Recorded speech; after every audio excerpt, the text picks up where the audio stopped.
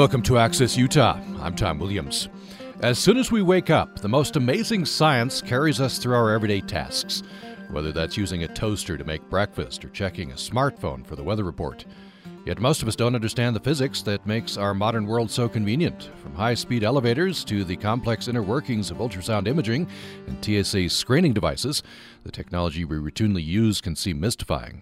How do touchscreens work? How do our wrist fitness monitors keep track of our steps? How do we glide through toll booths using E-ZPass or find our way to new places using GPS in our hybrid cars? Here to help is James Kakalios with his new book, The Physics of Everyday Things. The subtitle is The Extraordinary Science Behind an Ordinary Day. James Kakalios is the Taylor Distinguished Professor of Physics at University of Minnesota, author previously of the bestseller, The Physics of Superheroes. Professor Kakalios, welcome to the program. Oh, thank you very much for having me, Tom. Pleasure to be here. I want to start with a bit of your background. How did you get into physics? I understand, reading a little bit, that you once considered a career in patent law. Wow, that's a deep dive. Yes, that's correct. I liked science as a grade school kid. And there was a TV show on public television called The 21st Century, narrated by Walter Cronkite. And I'm actually quite old, so growing up in the 60s and the space race and everything, science was very attractive. I kind of thought that I wasn't up to it when I went on in my education and junior high school and high school. And an 11th grade math teacher, trigonometry teacher, said, well, what are you going to do if you go to college? And I was growing up in this working class neighborhood in Queens, and so it wasn't a given that all of us were going to be going to college. And at the time, I just liked to read, and I was kind of quick with the lips, so I thought, oh, law. And he said, oh, well, but you're pretty good at math, so maybe you might think about patent law, which I had no idea what that was, and I looked into it. And the more I looked into it, the more I'd see I have to take science and engineering classes and as an undergraduate. And so by the time I actually enrolled at City College of New York, I was an engineering major and volunteered to work in a laboratory and wound up changing my major to physics, and that's how it happened. But yeah. Kind of a strange, circuitous route. And you began a seminar which turned into a book, which it has some obvious parallels. I don't want to get to what reaction you've gotten, especially from the students. Your freshman seminar, you created everything I know about science I learned from reading comic books, which I could see would be attractive and popular. Right. My colleagues in the physics department say that explains a great deal. So the idea of freshman seminars were these classes introduced at the university that were not tied to any particular curriculum, and you had they were small seminar classes, about 15 students or so, always taught by a faculty member, and they would just kind of go into different interesting topics. They were proposed by the professors. There was a chemistry professor at Minnesota, Larry Miller, who created a class called The Color Red. And he focused on all the different chemistry associated with that color, from stained glass windows to leaves changing color to oil paintings. So I created one thinking, because I had been using in my regular introductory physics classes examples from superhero comic books every now and then. Because students always lament in Physics 101, when am I ever going to use this stuff in my real life? And interestingly enough, whenever I use superheroes to illustrate physics principles, students never wonder when they're going to use this in real life. Apparently, they all have plans after graduation that involve spandex and patrolling the city. Anyway, I thought, just as almost kind of like as a challenge, could I create an entire class where the only examples came from superhero comic books? And it was the answer turned out to be, eventually, yes. It turned out to be a popular class. One of the early popularity, the first time I taught the class was in 2001. And at that time, the only, big budget successful superhero movie had been the first X-Men movie that came out in 2000. The Sam Raimi, Tobey Maguire Spider-Man movie wasn't going to come out until the spring of 2002. And so at that point, when I first created the class, superheroes weren't dominating the culture the way they are now. And so I'd have students taking the class, and they were history majors, they were journalism majors, they were mechanical engineering majors. And in particular, the history and journalism, to my surprise, at least half the class were not comic book fans. And then when I asked them, well, why are you taking it? And they said, oh, because I really liked physics in high school, and I wanted to take another physics class, but they were really concerned that our regular physics classes would be too rich for their blood and at too high a level. So they thought, oh, physics of superheroes, how hard can that be? Mm-hmm. So they kind of knew the physics, but they didn't know anything about the superheroes, so I'd have to always explain who these characters were and how this person was exposed to lethal radiation while being struck with lightning and thus became super strong. Right. Things like that. Nothing points out how silly some of these things are as having to explain them. And, we'll get to just a couple more questions on this. We'll get to the physics of everyday things. Amazing science behind an ordinary day. That's how you frame it. A person wakes up and then travels to a presentation and just ordinary. But you've consulted on some superhero movies, I believe, right? Yes. So the National Academy of Sciences set up a program called the Science and Entertainment Exchange, where they basically matchmake academics and people who are creating content in Hollywood, television or movies. And in one of the early stages, now this consulting is done on a volunteer basis on the part of the professors, and one of the early requests that they got when the program was just getting up off the ground was from Warner Brothers, and they were working on this film, Watchmen, which, if you're into comic books, it's kind of like, when the National Academy of Sciences contacted me, they said, have you heard of this movie Watchmen, or this, comic book Watchmen? It's kind of like saying, have you heard of this movie Citizen Kane? It's kind of like a big deal among comic book fans. And so they said, would you be interested in doing some science consulting? And it was kind of interesting experience because, on the one hand, because the graphic novel Watchmen is considered to be, one of the best examples of the form among comic book fans, they were trying to be scrupulously faithful to the source material. The filmmakers were. So if I were to come in and say, oh, this is completely wrong from a science point of view, you have to change the whole thing. And they say, well, we could aggravate 1 million rabid Watchmen fans or one physics professor from Minnesota. I'd know what decision I'd make, and I'm the physics professor from Minnesota.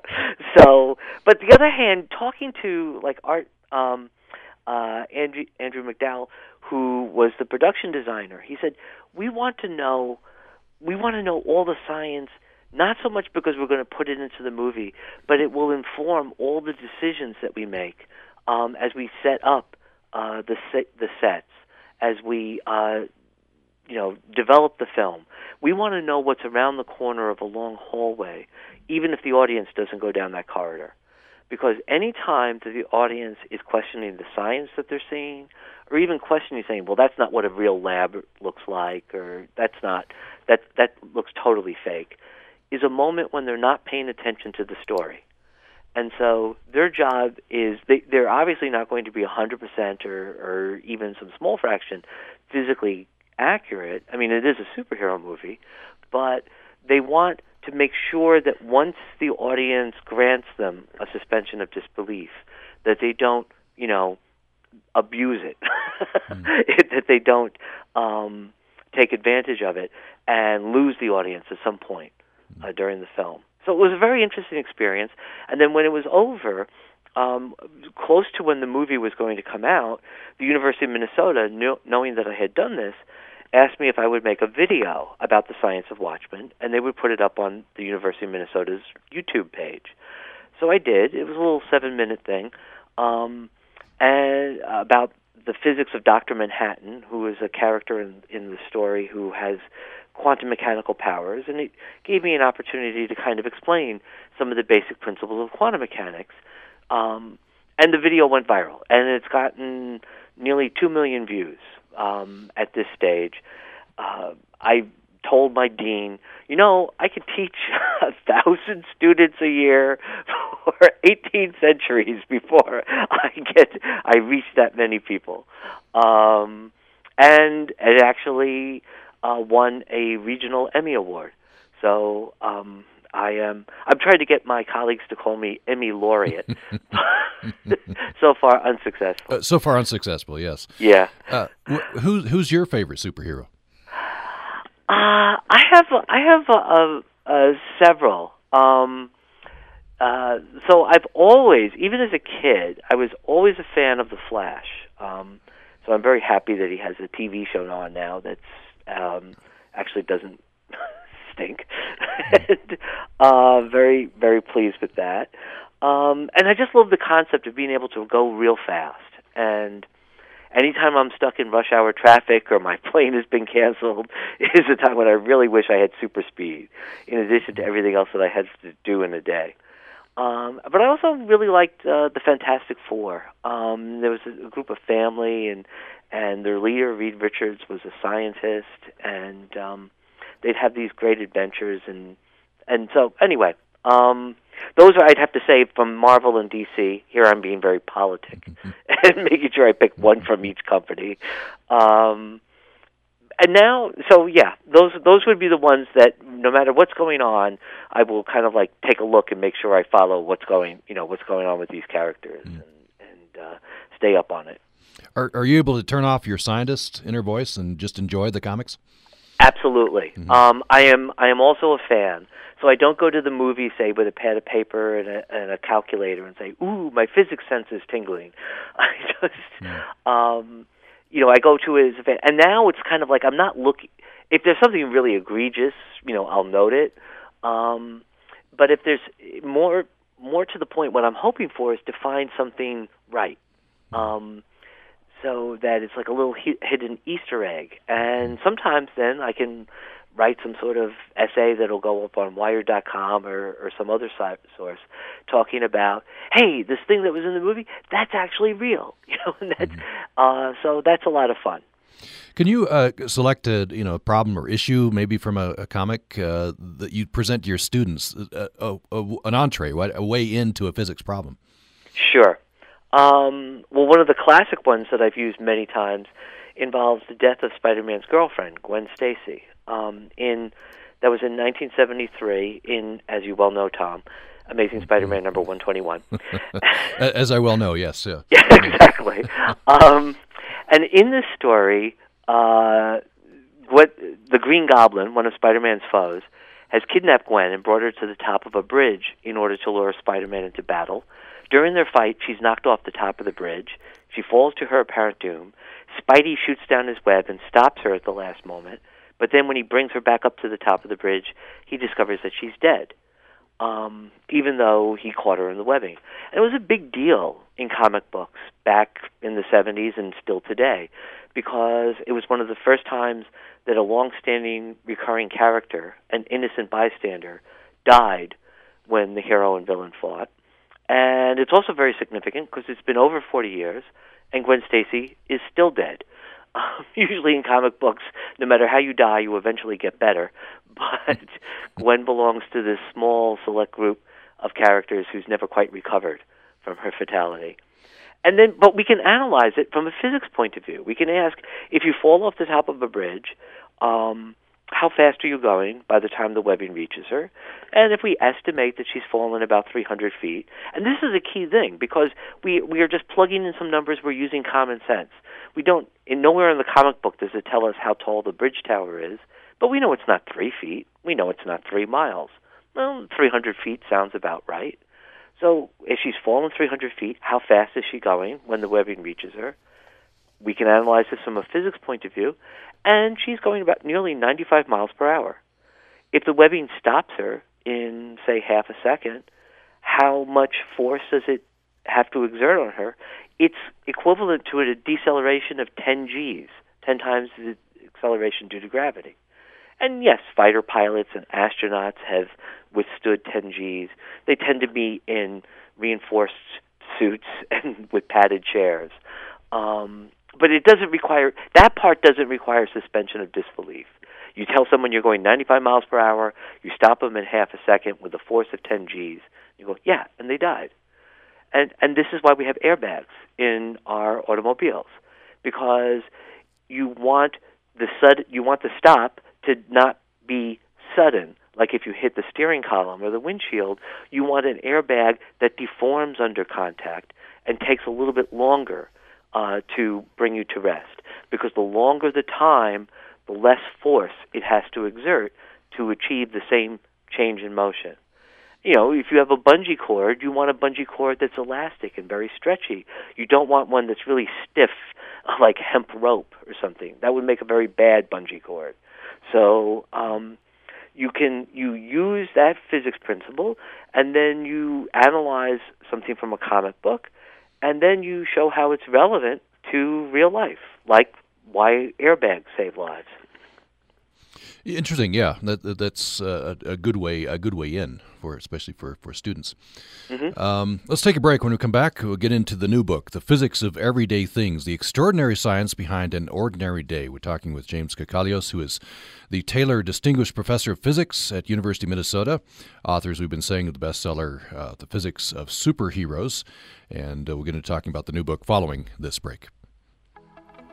Management Minute is a service of the MBA program at the John M. Huntsman School of Business at Utah State University. I'm Professor Scott Hammond. I once saw a near fist fight at work because a well-meaning worker awkwardly corrected his colleague. First ask, "Can I give you some feedback?" That opens the door. Then ask a non-judgmental question like, "Are you frustrated with these results?" This creates the need. Finally, give a personal answer. Say, "This is what I did and what I learned." Don't say, "This is the best way or the only way." Remember, the last thing you say is what people are most likely to remember. So always end on a positive note. The Management Minute is brought to you by our members and the USU John M. Huntsman School of Business 1-year Master of Business Administration, specializing in strategic business development and value creation, business analytics, and finance. Details at huntsman.usu.edu/MBA.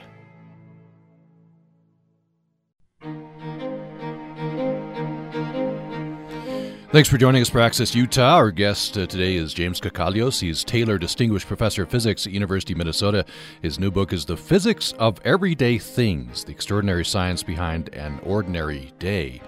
You're welcome to join this conversation with your question or comment to upraccess@gmail.com, upraccess@gmail.com.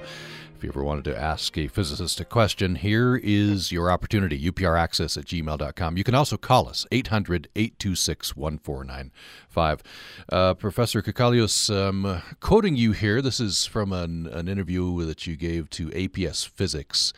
This I found interesting. You say, "I want to get physics across to people who only plan to take one physics class." Why? Because if they're only going to take one physics class, they're not going to become scientists or engineers, but hopefully for the remainder of their life, they will be citizens and voters. And as citizens and voters, we are being called upon more and more to have opinions about scientific and technological issues, whether it's climate change, alternative energy, genetically modified organisms, vaccinations. And so the more that people can educate themselves, the more they will be able to make informed decisions and make decisions that are technically sound and not just sound technical. We were talking about superheroes. Of course, your previous book, The Physics of Superheroes. It occurred to me that with today's technology, if you go back 100 years or a little more, from the perspective of that person, we're all superheroes, at least with the technology that we have. Absolutely, it's amazing. Absolutely. And some of the and if you even looked at predictions of what life was going to be looking like in the future from just 40, 50 years ago, they totally read the information revolution that we had. That's exactly right.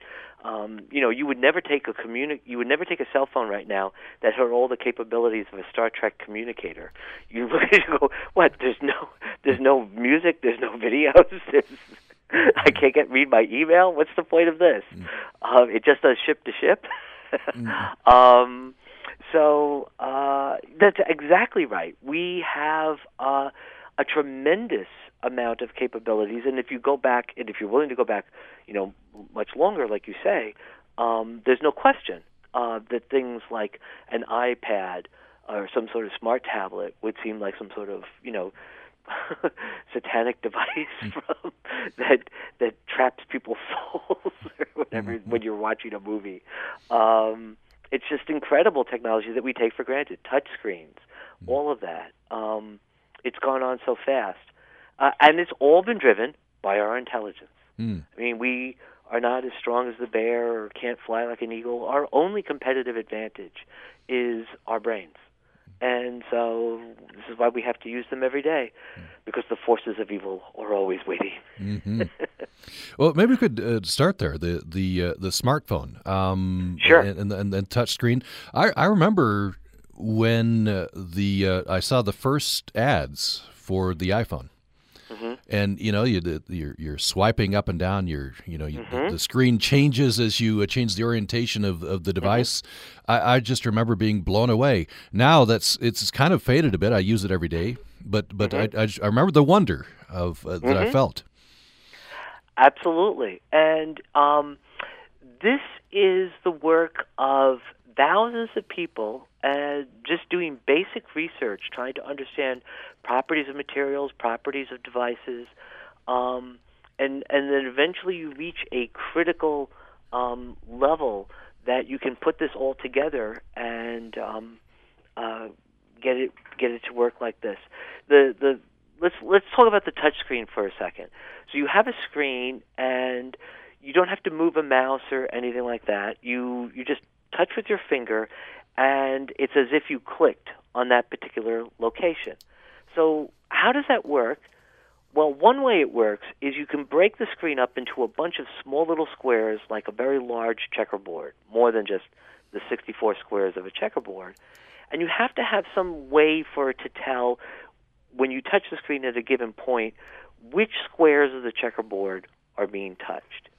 And one of the ways that it does this is using a device that's used in a tremendous amount of different technologies that we employ, called the capacitor, which is just basically two little metal plates that have some electrical charge, some positive charge on one plate, and then it's separated by a small little distance from another plate, an identical plate that has the same charge but a negative charge.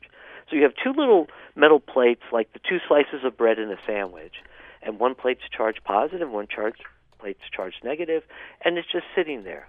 And then you come around with your finger, and you've got a little bit of extra electrical charge on your fingertip.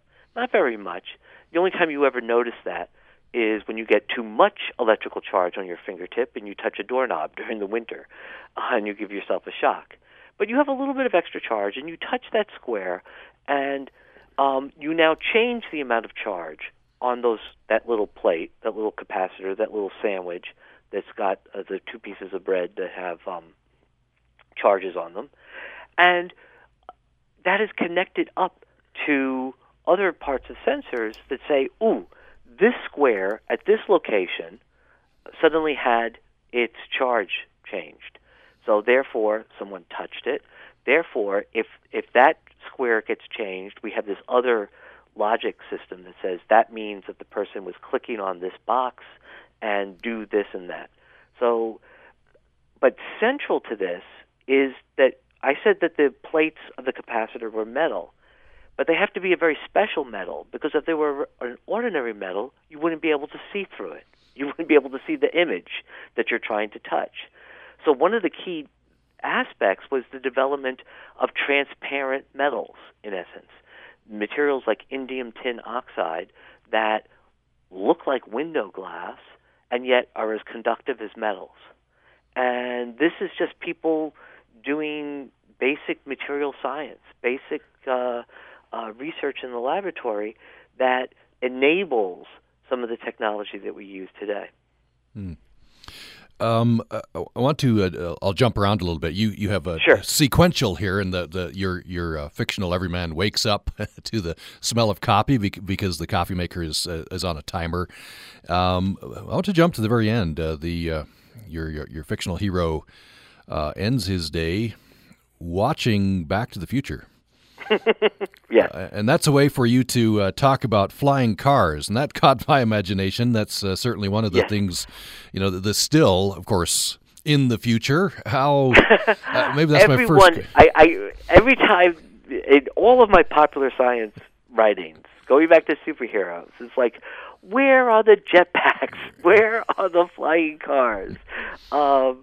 And the thing is that back in the 30s, 40s, 50s, 60s, science fiction writers, comic book writers, they thought that in the future we would have a revolution in energy, which is really what you need in order to get a flying car. When what we got instead was a revolution in information. You need a revolution in energy because, you could take a jetpack to work today. That's not a problem, provided that you only worked a block from your house, because it takes a lot of energy to lift a person up off the ground and fly them from one point to another.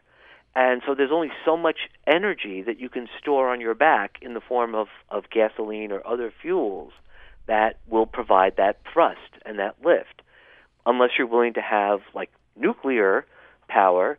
But few people will wear an unlicensed nuclear reactor on their back who are not a Ghostbuster. Mm-hmm. So you need to have so it's energy that's the big hang up there. We don't have enough energy. We can't store enough energy in a lightweight form in order to make these flying cars or jetpacks practical. But, if you want to just send the information, well, the information revolution was enabled basically by quantum mechanics, which was developed in the 20s and 30s, that led to solid state and semiconductor physics, led to the transistor and the laser, and eventually led to the lifestyle we enjoy today. But at the end of the day, it's physics and chemistry, the only two things that are standing in our way. The only two things, right? And as you write in the book, the movie, did a tip of their cap to this problem, right? They have a Mr. Fusion is how they get their, or That's lightning, right. I guess. So they say that there's a small little device strapped to the hood of the car, a Mr. Fusion, and you just put in any type of organic or inorganic matter, and it is a small little nuclear fusion reactor. If we could, oh my goodness, if we could do something like that, flying cars would be the least of the transformations of our lifestyle. That would be a way, because that's nuclear power then, that we would be able to get around that energy problem. Nuclear fusion is where you take, say, 2 protons and 2 neutrons, and you squeeze them together, and you form a new nucleus for helium. So if you have just protons and neutrons, those are isotopes of hydrogen. You squeeze them together, you make an isotope of you make helium. The helium nucleus weighs slightly less than all the protons and neutrons that you had before. And where did that mass go? E equals mc squared. That small change in mass gets converted into a very large amount of energy, because you take that small change in mass and multiply it by the speed of light squared. So the energy you get from fusion is, just enormous, and that is the mechanism, in fact, that goes on in the center of the sun. So if we could and that is the mechanism that underlies a hydrogen bomb, which is why a hydrogen bomb, where you fuse smaller nuclei together, is much more powerful than an atomic bomb, where you take a big nucleus like uranium or plutonium and you split it apart in fission.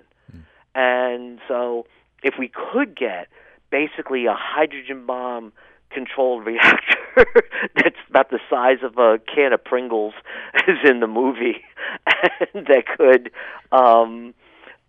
generate our energy, because there's enough isotopes of hydrogen that you need that probably in a banana peel there's enough that you can get around and make this work.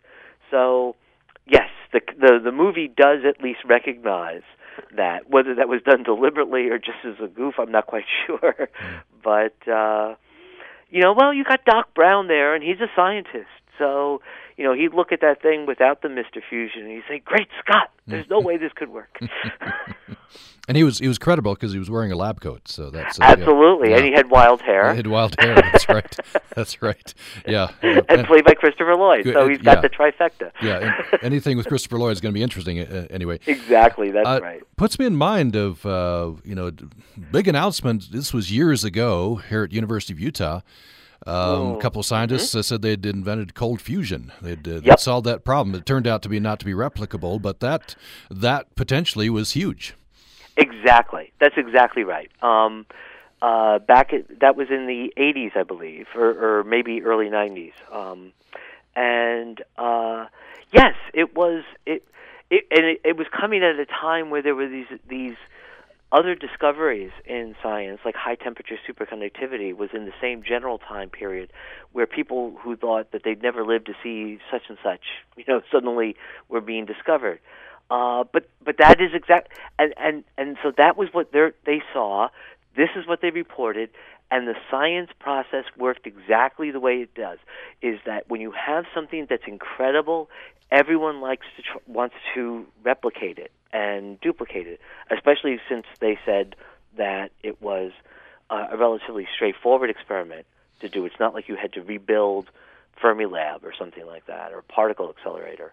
So people did this, and they were unable to reproduce it, and so it didn't stand up. And then you go into another phase of science of why did they see what they saw that made them think that it was fusion? And that's an interesting scientific question that can be explored as well. But the process, that is the way the process works, and that way only things that can survive that crucible of examination are things that can be trusted. Scientists, nothing a scientist likes more than showing that all their colleagues are dopes. So anything that has withstood that process, you can trust. Anything that hasn't gone through that process can be very exciting and interesting, but you would not be inappropriate to withhold judgment until all the facts are in, until it has gone through this testing. One more on this particular issue. The sticking point for flying cars is energy. What else? If we were to solve the energy problem, what else would be possible? Well, the other thing is they're not going to be nice and easy like like you see in the movies, in the sense that to keep the car up off the ground, you have to provide a large downward thrust, so that as you're throwing something down, like in a jet engine, your car feels an upward force, and you have to constantly be expelling a great deal of fuel and exhaust in order to have enough thrust to support the weight of the car and keep it up off the ground, and actually then drive from point A, from point A to point B. We do have jet engines. If you put one on each four corners of a car, man, that's going to be loud. and it's also not going to be too pleasant for anyone who happens to be walking right underneath it when you're flying by. So there are aspects to that. There are ways around this, to be sure, even if you solve that energy problem. But it's not going to be as sleek and nice as in the movies, at least based on the technology we have today. Someone may invent a superior form of a jet engine. Right now there's no motivation to develop a quieter jet engine, because when the jet engines are working, they're up in the upper atmosphere and there's no one around to hear them. If you needed a jet engine to operate down at street level for a flying car, maybe there would be a motivation for people to develop that technology. But right now, there's no incentive. we talk about flying cars and such, solving the energy problem, but if you look at the sweep of technology, just in a very short period of time that we're living through, Yes. everything seems possible. Is there a technology, a device that you would particularly find useful or cool that's still out there? There's something. So here's a real physics device, and the limitation right now is at the engineering stage. It's not at the basic physics stage. But it's engineering, material science, and it's a material called a thermoelectric. So what does that mean? Well, a solar cell is another term for something that's called a photoelectric. And so a solar cell takes light, photo, and creates a voltage, electric. A thermoelectric takes a temperature difference and converts it and generates a voltage. And it can actually work backwards, so that if you apply a voltage, it can generate a temperature difference. So and these devices exist. The phenomena is called the Peltier junction, but that's just words. And if you have like a small solid-state refrigerator that can cool something down without a compressor and a motor, frequently what they use are these what's called thermoelectric devices. Why does this matter? Why do I say that this is an exciting thing that's coming in the future? Because for example, there's an awful lot of waste heat under the hood of your car. And right now, all you do with your automobile is try to make sure with the radiator that you get rid of this heat and that it doesn't cause the engine to overheat. But if you could capture some of that waste heat and use it to convert it to a useful voltage that could, say, recharge the battery in a hybrid automobile, you would get a dramatic improvement in efficiency. A power plant, you boil water. You boil water either by burning coal or natural gas or a nuclear power, or you burn biomass. But at the end of the day, you're boiling water, you're generating steam that's turning a turbine that rotates a coil in a magnetic field, and it's generating electricity. Yeah, that'd be cool. Two-thirds of the heat that's generated gets wasted and sent up the smokestack. And there are thermodynamic limits on how much of that heat you could recapture, but we could easily get a third of it and reuse it in the electrical power plant, and a third of it is equal to all the energy that's generated. I mean, we waste a tremendous amount of the energy in our power plants, and that's not because we're being careless, because that's the best that we can do. But if we could recapture this and convert it back into electricity, it would have a tremendous impact on energy sources and everything around us. So these materials exist. The problem right now is they're just not efficient enough. They're not good enough for commercial use. But people are working very hard on this, and I think it's coming. And that's going to be something that's going to sound like, oh, this is like this grungy thing with semiconductors. And before you know it, it's going to change dramatically energy. We've got people working on the information, but if you can change the way that we use and store energy, that's going to have a really big impact on everyone's lives. Let's take another break. When we come back, more with James Kakalios. He is author, most recently, of The Physics of Everyday Things. The subtitle is The Extraordinary Science Behind an Ordinary Day. James Kakalios is Taylor Distinguished Professor of Physics at University of Minnesota and author previously of the bestseller The Physics of Superheroes. More following this break. American teenager was shot and killed on by the next Radio Lab. How many people do we see killed by the police each year? Are police shooting more black people than white people? We don't know. There's no national statistics on... No one keeps accurate statistics on police shootings. I've met 400 other mothers who's lost their children. I cannot believe that my profession, in some cases, is that out of control. That's on the next Radio Lab. Join us Tuesday morning at 10 on Utah Public Radio. I'm Bronson Tykert, an agriculture, business, and economics reporter for Utah Public Radio. I want to bring UPR listeners in-depth stories from the agricultural, business, and economics world. If you have comments, story ideas, or questions for any of us at the station, I'd love to hear them. Please visit our website at upr.org or call us at 800-826-1495. You can also share ideas with us on Facebook, Twitter, or Instagram. Just be sure to include the hashtag #IamUPR.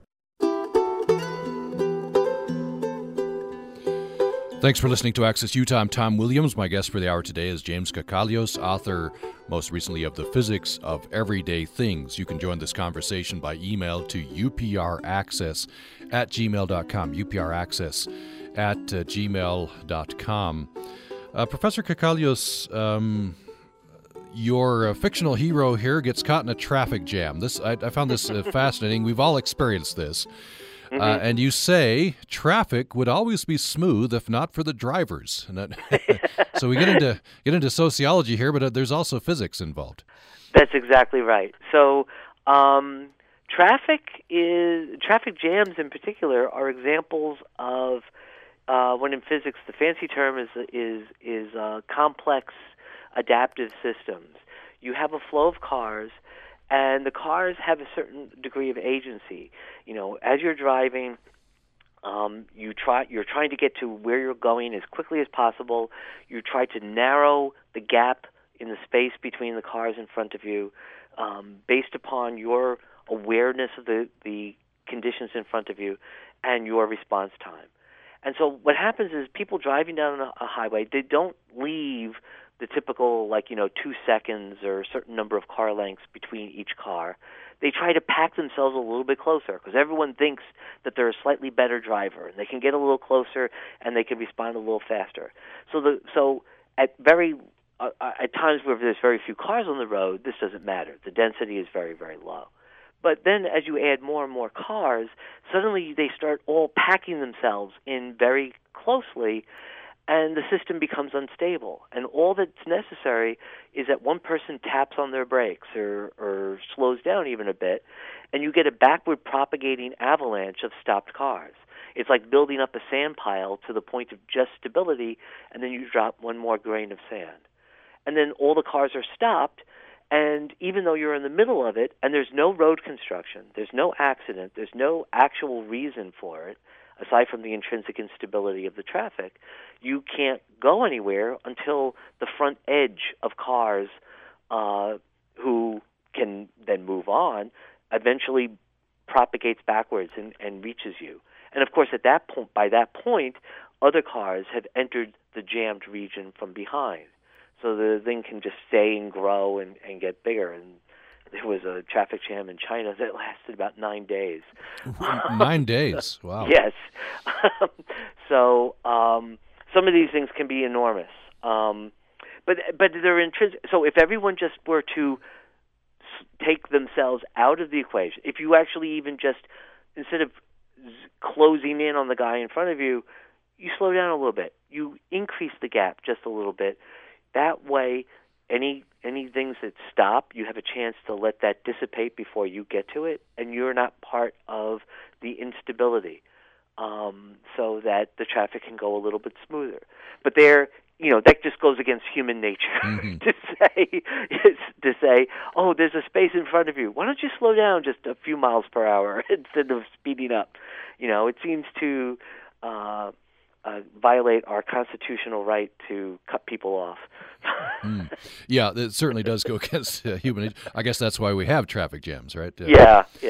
I want to talk. Go ahead. No, that's it. Yeah. I want to talk about the elevator. You talk chapter 3. You talk about the elevator. I'm always a little nervous getting on elevators. I want to talk about science behind it, and with a view also to the safety features. That's right. So, the science, the elevator is just basically like a teeter-totter. You have a weight at one end. There's a rope that goes over a pulley system, and then the other weight is the elevator car, and one goes up and the other goes down, and it's just kind of like a teeter-totter. The safety features, if each cable can hold up the car, oftentimes elevator cars have 4 to 8 cables. You don't see this in TV and movies because it's not very dramatic to say what if all 8 cables snap simultaneously. But even then, there are brakes, there are rails that run up the sides of the elevator shaft that are basically little grips brakes that run along those lengths, and those are kept open by supplying an electrical current. So if the power gets cut, their default then is to snap shut and lock onto the rail, basically a dead man's grip on the brakes. So you have those. There are devices to compensate even for the changes in acceleration and for changes in air pressure when you go to a very tall building, and you can kind of feel it almost.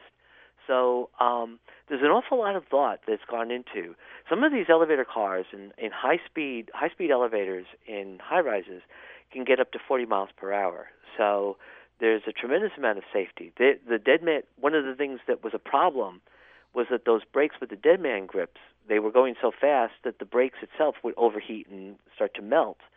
So they needed to develop ceramic materials that could withstand the high heat and still provide the braking. So there's a lot of interesting science that goes into just a regular elevator. Mm. The principle of the book is, as you mentioned, it follows a U. As you get up in the morning, you make breakfast, you drive into work, you use GPS, you use an Easy Pass, a self-parking feature of your car, you go to a doctor's office for a checkup, then you go to the airport, you pass through TSA security, you get on an airplane, the person sitting next to you is wearing noise-canceling headphones, you use your tablet to take a photo of some clouds, a digital photograph. Then you get to a business presentation. You make a Xerox copy. You use a LCD projector. You have a laser pointer and a microphone. And then eventually you get back, at the end of the day, you go to a hotel. You walk down the hallway. The motion sensors turn on the lights. You watch some television on a large flat-screen TV. You turn it off with your remote control and drift off to sleep. And wondering when are scientists ever going to do something that changes people's lives? Right. Yeah, it can become sort of invisible. We take it for granted. Absolutely, right? But we're surrounded in it, and a lot of it, some of it was people trying to specifically make those devices, but a lot of that, the science behind it was people just trying to understand how nature worked. How do atoms interact with light? How do they interact with each other? If I change this and I change that, can I get a different property? Can I use this to so that the material's properties change whenever I shine light on it and things like that? So all of that is basic investigations of how the world works that have enabled transforming how our lives are lived. I wonder, before we end, there's many fascinating things I learned in the book. One of them illustrates that kind of that invisible nature of some of the technology. I learned from your book that my digital clock and a lot of the timing devices are able to work because of the nature of the current coming out of that outlet. We certainly take that outlet for granted, but it's the nature of the electric. I think of electricity as electricity, but it's the nature of that current that allows these devices to work. That's exactly right. I mentioned this a little bit earlier when I was talking about the power plants and boiling water and rotating a coil in a magnetic field. And so the technical term for that is what's going on is what's called the Faraday effect, the Faraday's law, whereby if you change the orientation of a coil in a magnetic field, the amount of magnetic flux, the magnetic field strength passing through the coil is changing. And a changing magnetic field induces a current, and a changing current can induce a magnetic field. That's the beautiful symmetry that underlies radio, television, Wi-Fi. But since the coil is continuously rotating, the field is increasing, then decreasing, then increasing and decreasing. So it's going up and down like a mass on a spring, bouncing up and down, or just a pendulum swinging back and forth. The bob, at the end of a string, swinging back and forth. And as it swings back and forth, there's a large current at the bottom of the arc of the swing of the pendulum, and then at the top, on either side of the swing, there's the bob is not moving, so no motion, no electrical current. So the current is constantly changing from large to small to 0 to large to small to 0, back and forth. And that's called an alternating current. And that's the current that we have coming out of the outlet that's generated by having the coil rotate 60 times a second at the power plant. So the electrical current we have is what's called 60 cycle or 60 hertz. If you go to Europe, it's 50 cycle, 50 hertz. There's nothing magic about those numbers. It's just what people have chosen to use to generate the power. And so you've got something that's basically ticking 60 times a second, and you can use that ticking then as a clock. And you could use certain other types of physics principles to shift that frequency down from, instead of 60 times a second, to a click every second or every tenth of a second. And you can use that as the basis of a timer. Yeah, very, very interesting. We just have a couple minutes left. I want to follow up something you said early in the program that we talked about, science fiction and expectations. That we thought we were heading into, an age of science? What we got instead was an age of information. Well, we thought we'd have a transformation in energy. Yeah. That's what we're talking about, Yeah, yes. what you need for, like, flying cars or jetpacks. And what we got were laptop computers and cell phones, which are basically a transformation in information. And that, of course, that has gone on to, it's kind of symbiotic, right? It produces or helps facilitate technology. But I wonder where do you think we go from here? It probably be something unexpected. Seems like it always is.